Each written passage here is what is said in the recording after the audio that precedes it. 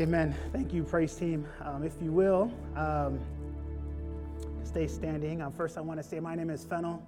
I will be the new second pastoral resident here.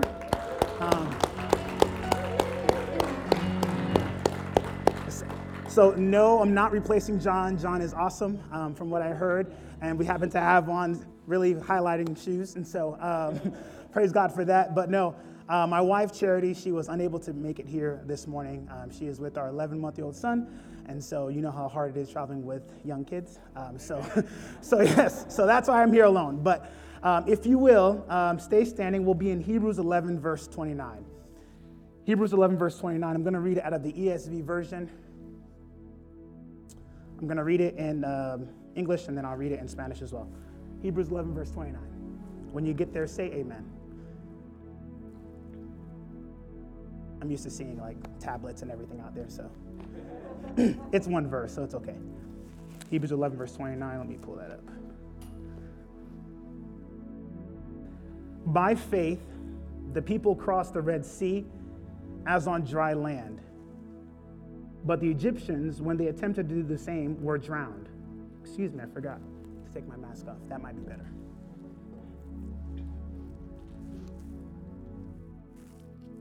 En Spanish, Hebreos 11, verso 29. Por la fe, el pueblo cruzó el mar rojo como por tierra seca. Pero cuando los egipcios intentaron cruzarlo, se ahogaron. Sword of Lord, let us pray. Father, this morning as your word is brought forth, Lord, I'm praying that you would dwell in our midst, God. That this morning is truly about you and not about us. It's not about us looking or being impressive, but you to be known, God. That we are not here to look great or to speak eloquently, Lord, but we are here to bring you glory. That we are here to bring you honor, God. So this morning, I'm asking that you would dwell in this broken, fragile, empty, weary soul in a lot of ways. Be a mouthpiece for me, Lord. Allow your people to hear and see you vividly, God. Lord, we need you. We need you in this moment of worship. Allow us to just lean in and press in with our hearts, God, this morning. We ask that you would be with us. We love you and we thank you. In the name of Jesus, let all of God's people say amen. Amen. You may be seated. You may be seated. Today I decided to make this title. I don't know if you could see it, but Faith Leaves Legacy, Not Loss. Faith leaves legacy, not loss. One of my favorite preachers, his name is H.B. Charles. He has this saying, and I'm throwing it out for you guys. He says when there's this older woman who sits in the front, whenever he's preaching well, that she would say, Lord, help us. And when he's not, she would say, Lord, help him. So in a lot of ways, I'm asking you guys, if I botch this or throw this away, you would throw a shoe, throw some coffee, and massage it a little bit. But no, seriously. I'm praying today that you would be gracious on me as I walk through God's word with you. Faith leaves legacy, not loss. In 1979, January 1st, there was a man by the name of Pierson. This man decided to take a journey that would take 23 days in length. This journey would require him to mount this raft, this bamboo wooded material. This journey would also require him to leave his family, his friends, and people he loved and knew for a very long time. This journey would also require, more importantly, him leaving his wife. 10 months later, the month of October, in the following year, his wife named Inadette followed suit. She too would make this journey 23 days on a raft with some of her siblings. On this particular journey, though, she would experience immense difficulty, immense tragedy, as she would have to discard family members who were sick and ill and couldn't make the trip, leaving the majority of her family behind and ones that she loved. Excuse me, let me fix myself.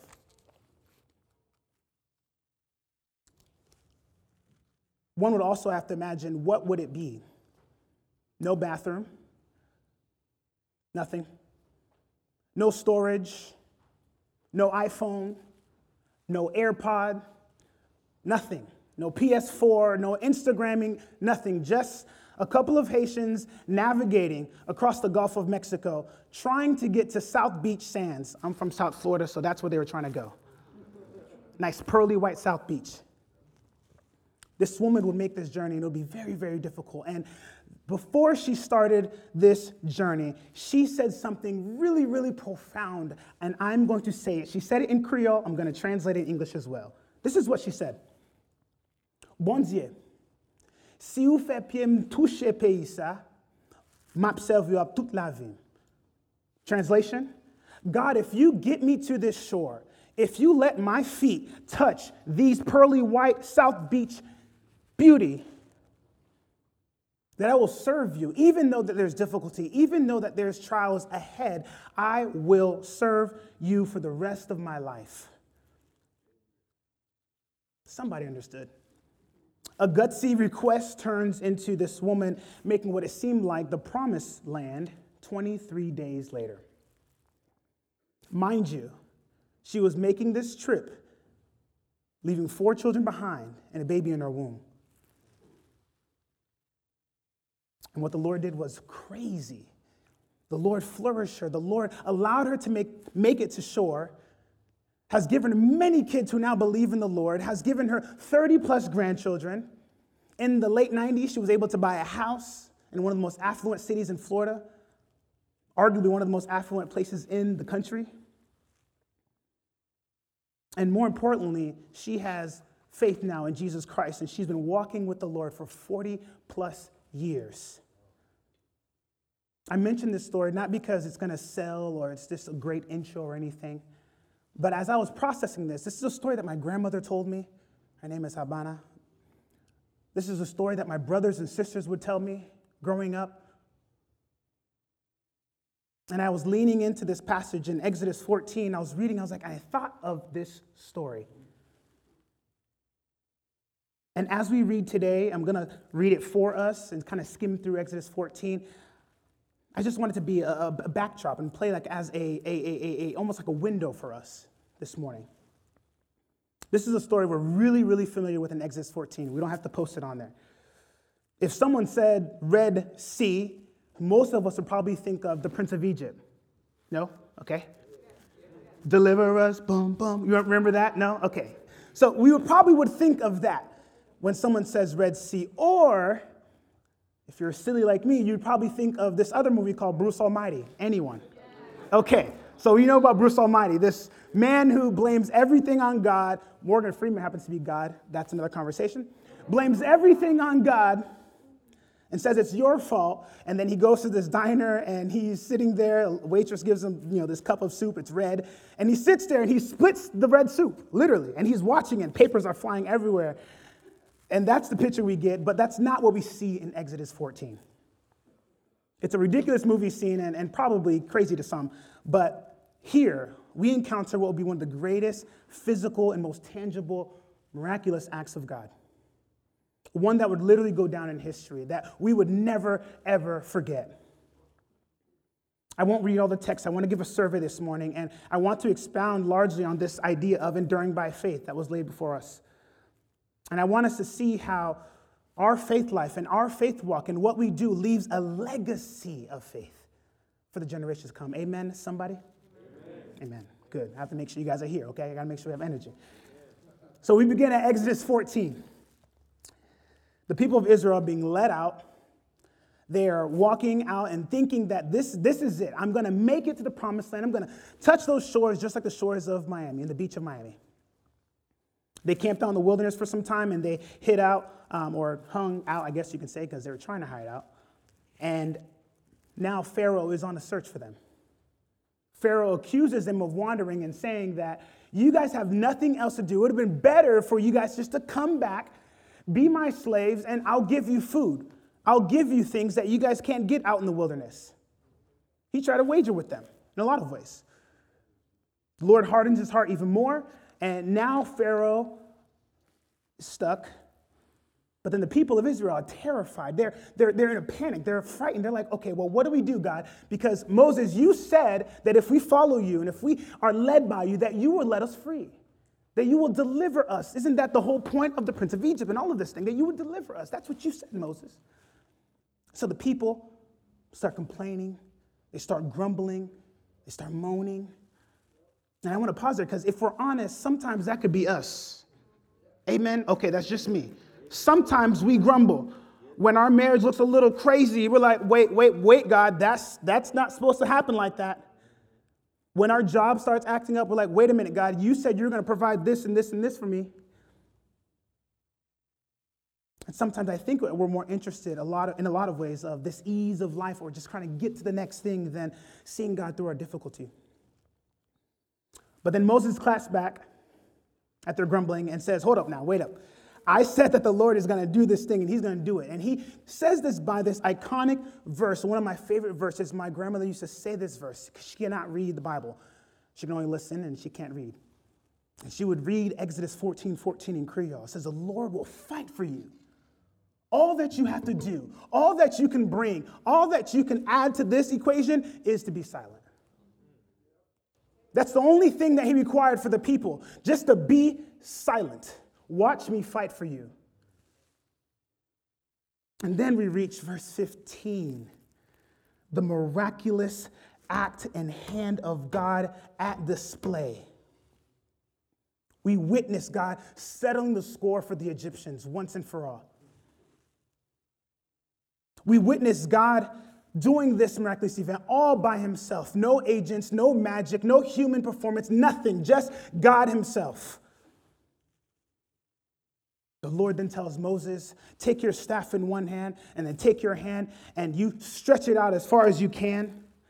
In verse 22, it says, the people of Israel went into the midst of the sea on dry ground, waters being a wall on their right and on their left. Not muddy ground, not choppy ground, not swampy ground, but dry.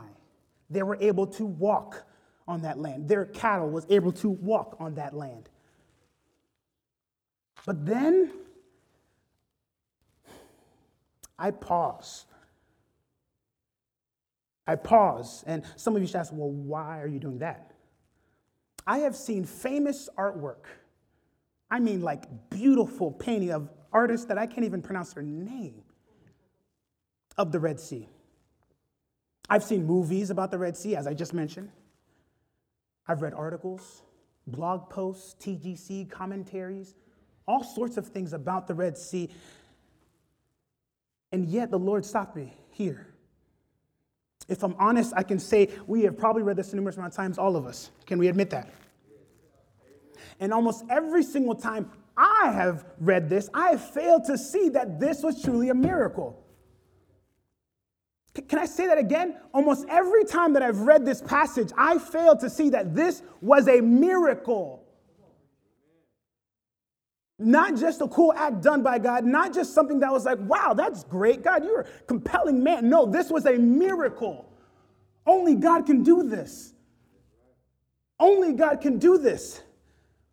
And there was this crazy post that came to my mind back in December 8th. I remember I was reading it right when it came out, 2014. It was on the scientific evidence of parting the Red Sea. The article goes through what high winds and factors that would cause such a Red Sea to happen. Like, literally, he explains, well, if the wind was at 200 miles per hour, it can create a whoosh on this side, and then if it happened on the other side, it can create, part in the Red Sea. Oh, and also because of the valleys and the mountains, they were shaped a certain way, so it made it plausible for a Red Sea to happen. The author also states a research through this software engineer and his thesis proposal. Listen to this. He expressed that through atmospheric and oceanography, states that particular conditions in such manner were extremely possible due to geographical climate on a naturalistic sense. Now, I'm personally a man of science. I love science. I love biology. I love mitosis to meiosis. I love epidemiology. I love, whatever, all of that great stuff. And as I was thinking about this, I was like, well, wait a minute. What's the problem? Why can't I just say this was a miracle?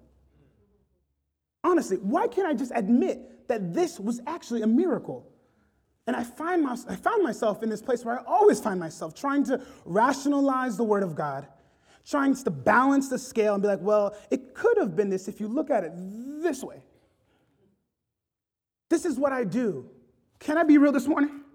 Seriously, can I be honest? This is what I do. I try to balance this thing out. I try to weigh this through my law and physics and what I know about gravity and earth conditions and all these other things, and simply just not credit it as a miracle. And if I'm being extremely honest, I believe I struggle seeing this event as a miracle because sometimes I just don't want to see it as a miracle. Sometimes it's just out of fear of being too Pentecostal or too charismatic. So in an attempt to safeguard my heart, what do? I say, well, it could happen, but for those people or for that group back in that time and not for me. Ben, I'm sure he's probably laughing because we had a conversation about spiritual gifts and all of that stuff. But am I alone this morning? Seriously. Can we be real? If we're honest to ourselves, we probably tend to belittle the miraculous power of God. Or better yet, we just don't believe. We rather trust in calculated measures and man's calculated sequence and ideas rather than the work of God. Listen to that. We rather listen to the calculated precision of a man than the work of God. I'm done. All right. I won't give a lot of reasons why we do this, but I think when I was going through this study, I was just going back and forth. Well, what does this mean, God? What are you trying to say to me? And this is not the crux of the message, but I just wanted to navigate through, and we'll get there. First, I believe that we must define kind of what a miracle looks like in this particular place. I use this definition as an unusual event that manifests God's direct intervention on the world. And I wouldn't stop there. I'd also make clear that miracles in Scripture kind of manifest themselves in a way, or they are acted out in such a way to give a prophetic meaning to someone or a people group. And there's a couple ways to see this. So there's a celestial way of seeing a miracle. We see this through the book of Joshua. I'm going to take you guys on a New or Old Testament rabbit trail, I guess you can say.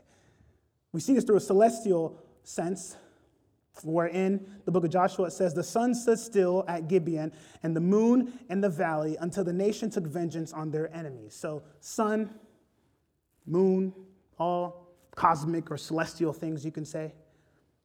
Or we see a miracle to be played out like this, kind of like an instantaneous method or a method that happens, rapidly. The man in the book of Kings who dipped himself 7 times into the water because he wanted to be what? Healed or cleaned. Or a miracle like this one, which is so funny to me in a lot of ways, Balaam's donkey. How this man riding this donkey keeps hitting his donkey because he wants his donkey to lead him the right way, but his donkey now then talks to him. Kind of strange. But that would be a miracle that's expressed through an object or an animal. And lastly, we would identify a miracle to be like what we see here. A miracle that would control the nature, a miracle that would control the elements.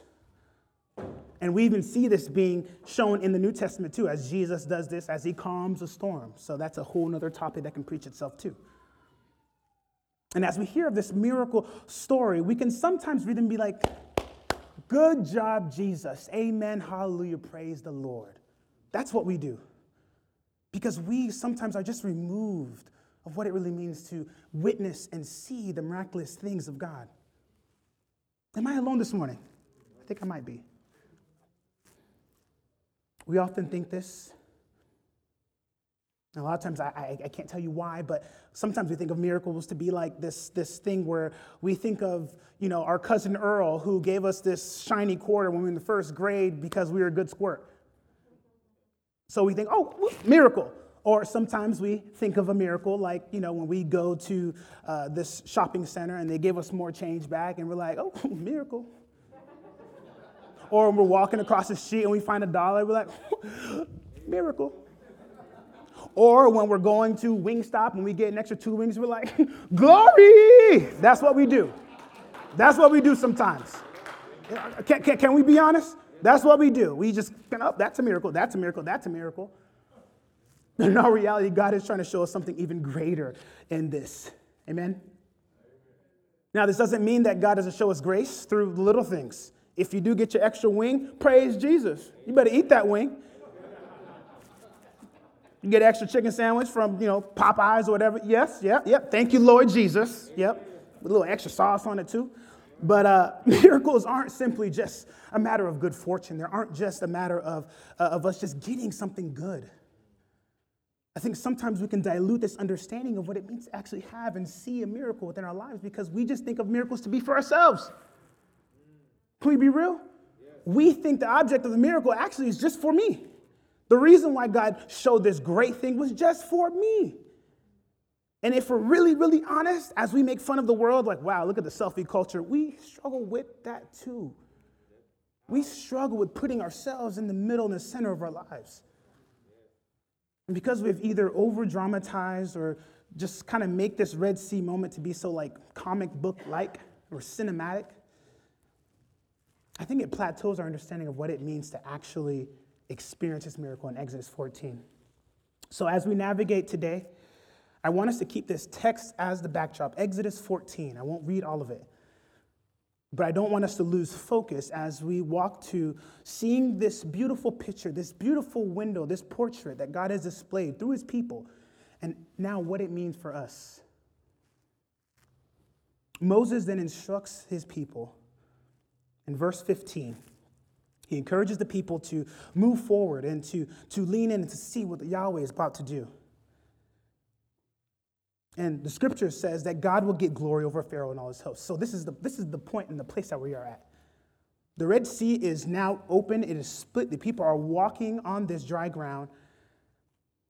And then we see another pivot and change in this story, how God is distinguishing his people. I loved what Ben said last week. I will never, ever forget it. That as we witness the Passover or other acts of miracles and other acts that God has done, it is not a matter of good versus bad or good versus evil, but it's about the covered. It is about those who are covered by the blood of Jesus. Amen. And this morning we see how God is separating his people all by himself. And we also have to make a clear statement that this was not just for the people of Israel, but this is for the Egyptians as well, so that they can see that miracles only happen by the finger of God. And I think the Lord is trying to make clear, too, that while this miracle is happening, that the hand of God can't be thwarted in any way at all. God makes clear and succinctly, we see this idea of justice. I'm just playing off of the sermon we listened to in a lot of ways because there's so much overlap. Through this miracle experience, through this miracle that's happening here in Exodus 14, how God is showing both bountiful blessing and tender mercy to a people, and then also judgment. All at the same time. And we must ask ourselves, well, what does this actually mean for us? I think it was a call to both the Egyptians and to the Israelites to get out of the sunken place. Just get out. You have an opportunity here to get out. And some people would ask, I know when I was talking to my wife about this, so she's like, well, why would the Lord only have this blessing for the Egyptians or the Israelite people, not the Egyptians? She didn't ask that, but I asked myself that. We were talking. And I thought through, I'm like, well, I think they relied on their powerful government. They relied on their gods, little g. They also believed in their own structures and had the own authority of their own lives and their own systems. And I think if we're honest too, as we look to ourselves, we do the same thing. We want to be the God of our lives. We want to be the God of our children. We want to be the God of this ministry. We want to be the God of people. I ain't going to fall over. That's what we want to do. We want to take full and total control of everything around us and everyone around us in a lot of ways. And I think the Lord pricked me about that. I think also, too, we try to rationalize our faith struggles and often abandon true, necessary gospel living as we're looking at this text. It's not for us to look at the Egyptians and be like, whew, wow, they're stupid. Or I would never be one of them. I think we do this a lot of times. I do this because I like to tout my Christian faith. I like to say, well, I'm a part of the saved. I'm a part of the elect. I don't know about you. Can I be honest? Am I the only one that does that? Where I try to live this Christian life and literally separate myself as if there was something special about me. Yeah, I can wear some colorful shoes, but that doesn't make you special. It doesn't matter about really me. There's nothing I'm bringing to the table. And in this passage, we see this detailed account of Moses leading his people by faith to cross the Red Sea. I think we can't miss all of these pivot changes and all these directional movements that are happening and just gloss over it. I think as we read this passage, we must really, really, really lean in and hold the fact that, wait a minute, this passage merely isn't about Moses just being a good leader. This isn't. This passage is not about Moses being a bomb leader. If some of you guys disagree, we can talk about that, but it is not. Yes, Moses led the people of Israel out of bondage, out of slavery, into a freeness and a freedom, I should say. And yes, Moses stuck it out year after year after year with the grumbling, moaning, griping people. And yes, all the people we have read about in Hebrews 11, from the first verse, Abraham and Noah, all the way down until even Rahab and now Moses. Yes, they've done great things and they have great contributions to the story and the blessing of God, but they are all sinful. They have all sinned. They have all some type of blemish, something that allowed them to be separated from the plan that God was really trying to make, because they were not perfect. The main point that I'm trying to get at today, the main point that I'm trying to make, this is it, so please watch, is as we look behind the curtain, as we look behind all of the casing and all of these stories that are thrown at us, as we look at that, we see the Lord establishing his testimony for his people, providing a faith story and an access and this view of what a legacy of faith would look like through his miracles, through his hands, through his power. If you don't believe me, I'm going to go there. You don't have to turn there, but listen to Psalm 78. This is like a parallel passage to this Exodus passage. The inscription states itself, it says, "Tell the coming generation." That's what the inscription says. At the top of this passage, it says that. And in verse 5, it says, "He established a testimony in Jacob and appointed a law in Israel, which he commanded our fathers to teach their children, that the next generation might know them, the children yet unborn, and arise and tell them to their children, so that they should set their hope in God and not forget the works of God, but keep his commandments. And that they should not be like their fathers, stubborn and rebellious generation, a generation whose hearts were not steadfast, whose spirit was not faithful to God." Some of you are asking, well, why? What's the why? Jump down to verse 10. This is the Bible speaking, by the way, not me. "They did not keep God's covenant, but refused to walk according to his law. They forgot his works and the wonders that he had shown them. In the sight of their fathers, he performed wonders," i.e. Exodus 14, "in the fields of Zoan. He divided the sea, let them pass through it, and made waters stand like a heap. In the daytime, he led them with the cloud, and in the night with the fiery light. He split rocks in the wilderness and gave them drink abundantly from as the deep. He made streams come out of rocks and caused waters to flow down like rivers." Honestly, for reading this, I'm so sorry, guys. I'm not trying to be overly amped for no reason, but these 60 verses in chapter 78 could preach itself. It just goes through just a laundry list of what the Lord has done for these people. And let us not think that he has not done this for us. let us not think that it's only for these people and that he has not extended himself time after time when you felt like you got it right, when you said this terrible word to your wife, or when you spoke to her in such a way that made you look like a fool. We are like this too. We are like this too. And in my honest, earnest opinion, I believe this text in Hebrew and in this text in Exodus is trying to point us somewhere, or trying to point us to someone.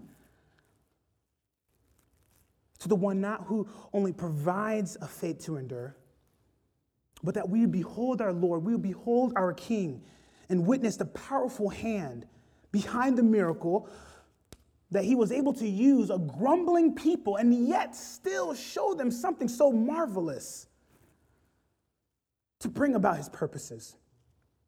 If we read this passage, if any of us read Hebrews 11 or Exodus 14, and we walk in saying, wow, Moses, you were great, I feel like we miss the whole thing. If we walk away from this chapter and think it was merely just a good form of leadership from Moses, I think we missed it. I believe the Lord is trying to show us this morning that by his miraculous power, he is able to make what seems impossible possible. Amen? We shouldn't read about the miraculous hand of God and say, well, God will turn my lemons into lemonade. That is not how we read miracles in the Bible. But honestly, that we would identify the miracle power within our lives even today. That is the point, that when we look at this miracle and we look at this story, that we'll be able to see like, God, yes, I'm not expecting you to split the Red Sea or whatever, Lake Hollingsworth, I think that's the lake here, right? I'm not expecting you to do that. Or Lake Okeechobee, I'm not expecting you to do that.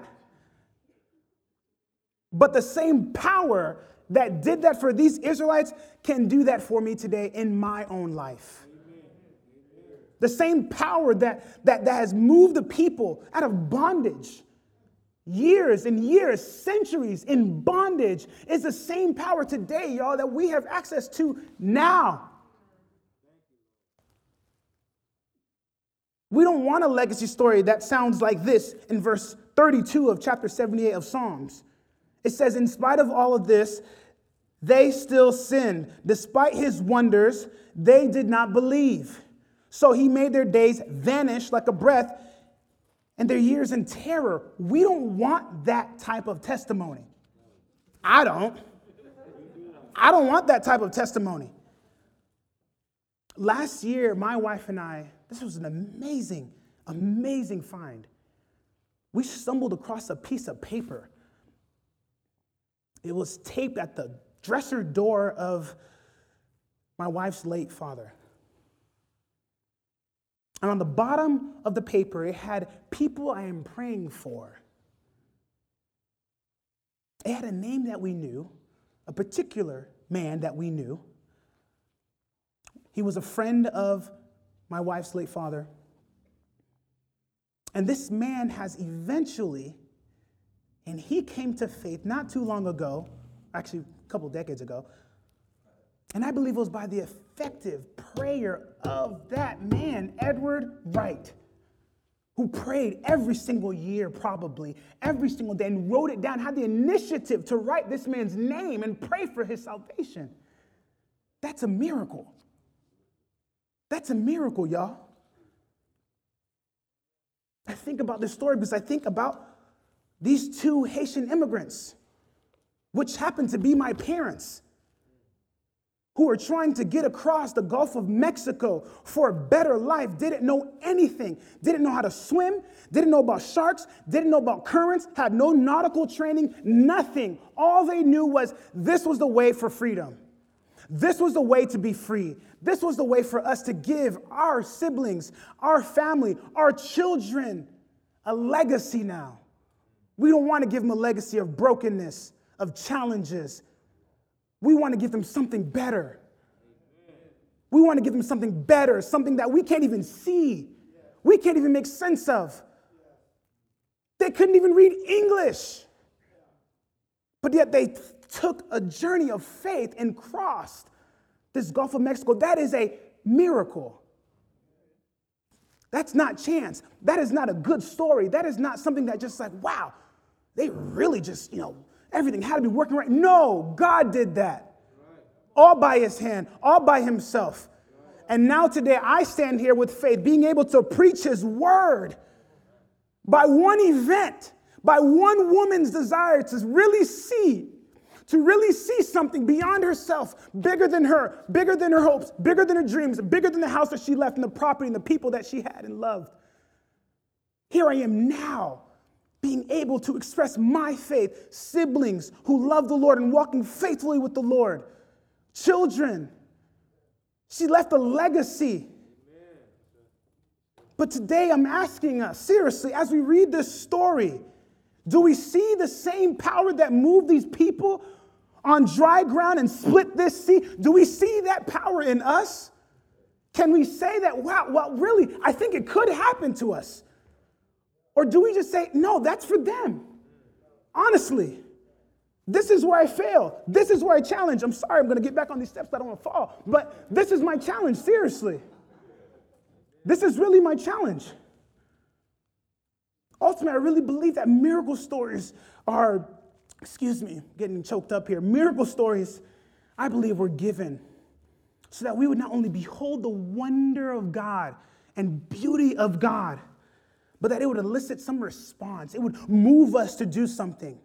It would change us so that we can see something greater and better beyond ourselves and beyond even the moment. Even if we consider this story, one of my favorite characters in the New Testament church, early Testament church, Stephen. He gave his first sermon and his last sermon all in one breath, all together. He gives this just beautiful picture of story of the Christ coming and what these Jews did to him. And he mentions himself what happens in Exodus 14. If you're asking and saying, well, Fennel, what do we do with all this? What are you saying? What are you getting at? You just sound like you're going everywhere. I'm sorry, but this passage rocked me differently. I was able to see, man, God, I've been viewing you wrong the whole time. I've been belittling your power the whole time. I've been walking on my own power, my own strength, my own miracle, my own effort, my own everything the whole time. Meanwhile, God is saying, well, when are you going to let me do it? When are you going to let me step and intervene? When are you going to let me put you on a donkey and have the donkey speak to you?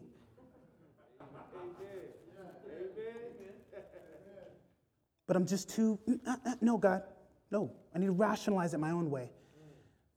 And I believe what I'm trying to get at is what I said earlier, but our faith stories and the moments where we experience the miraculous of God plays out not only as a testament to God's power and faithfulness, but that it would do this, that it would leave a legacy. That's the point. This story is not so it could just look good on a shelf, but that it left a legacy. Years later, we are reading about it today. We are gathered here today to witness and look at the hand of God work. In closing, I told myself I wouldn't go too long because I don't want to go forever. In closing, I believe that there are some things we should do as we look at this text, as we consider this text.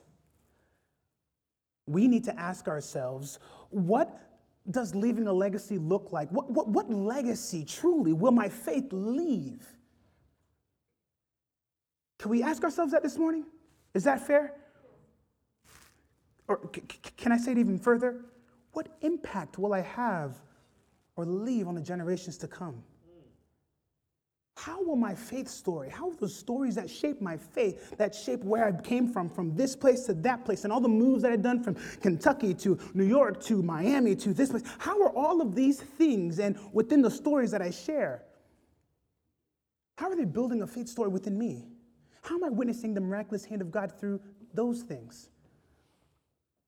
And no, I'm not asking you these questions so that you can say, well, maybe Fennel's saying that we need to build a better and a bigger Instagram following. No, I am not saying that. Do not go on TikTok and be like, hey, don't do that. I'm not telling you to do that. I'm not.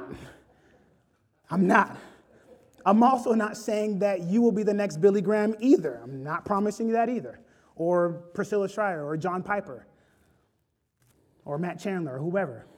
But I am saying that our legacy, in a lot of ways, is not measured by those things, or about our 401k, or about the status that we have, and all those things. But I'm asking us, are we simply just existing in these spaces? Are we simply just kind of like just chilling and waiting here a little bit? Are we going to small group after small group after small group, week after week after week, and just punting our faith away?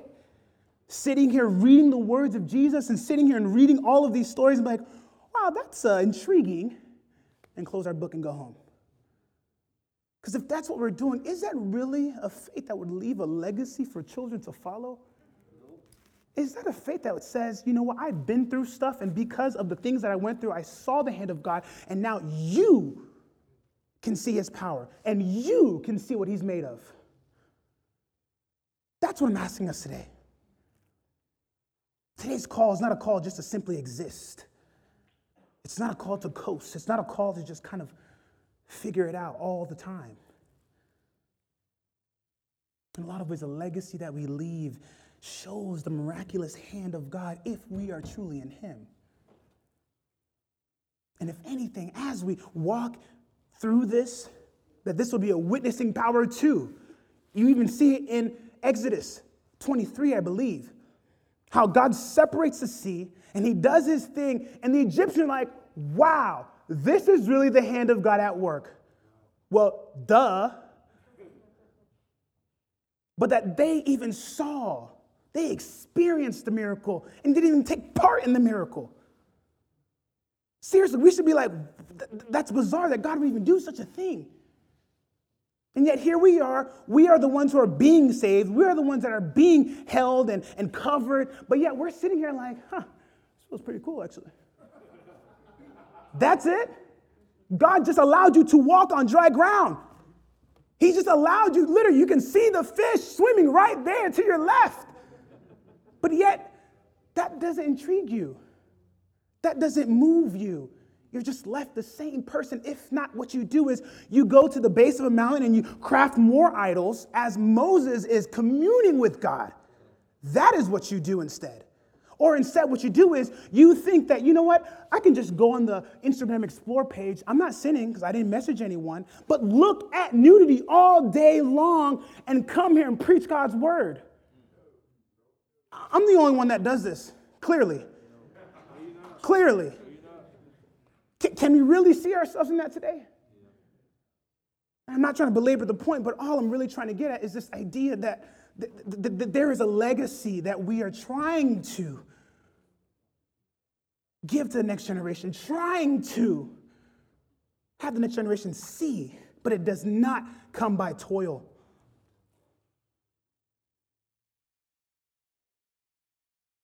I'm almost done.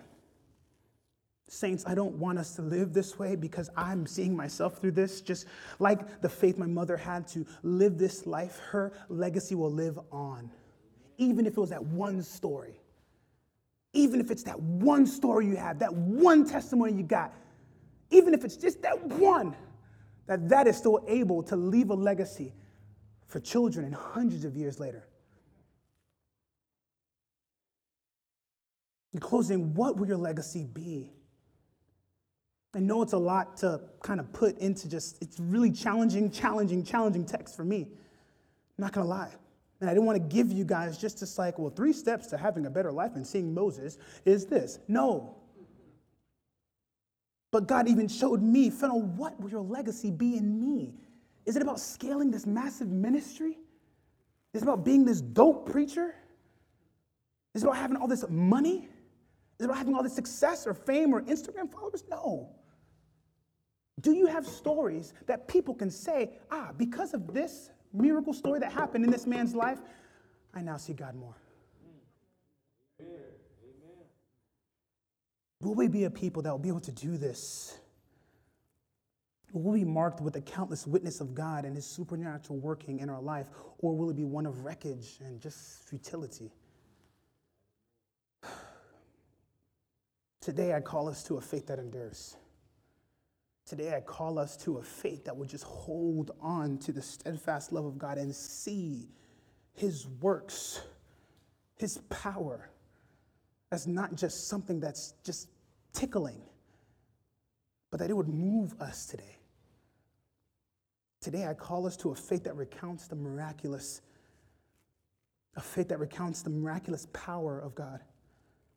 And ultimately I call us to a faith that leaves a legacy and not loss. Let us pray.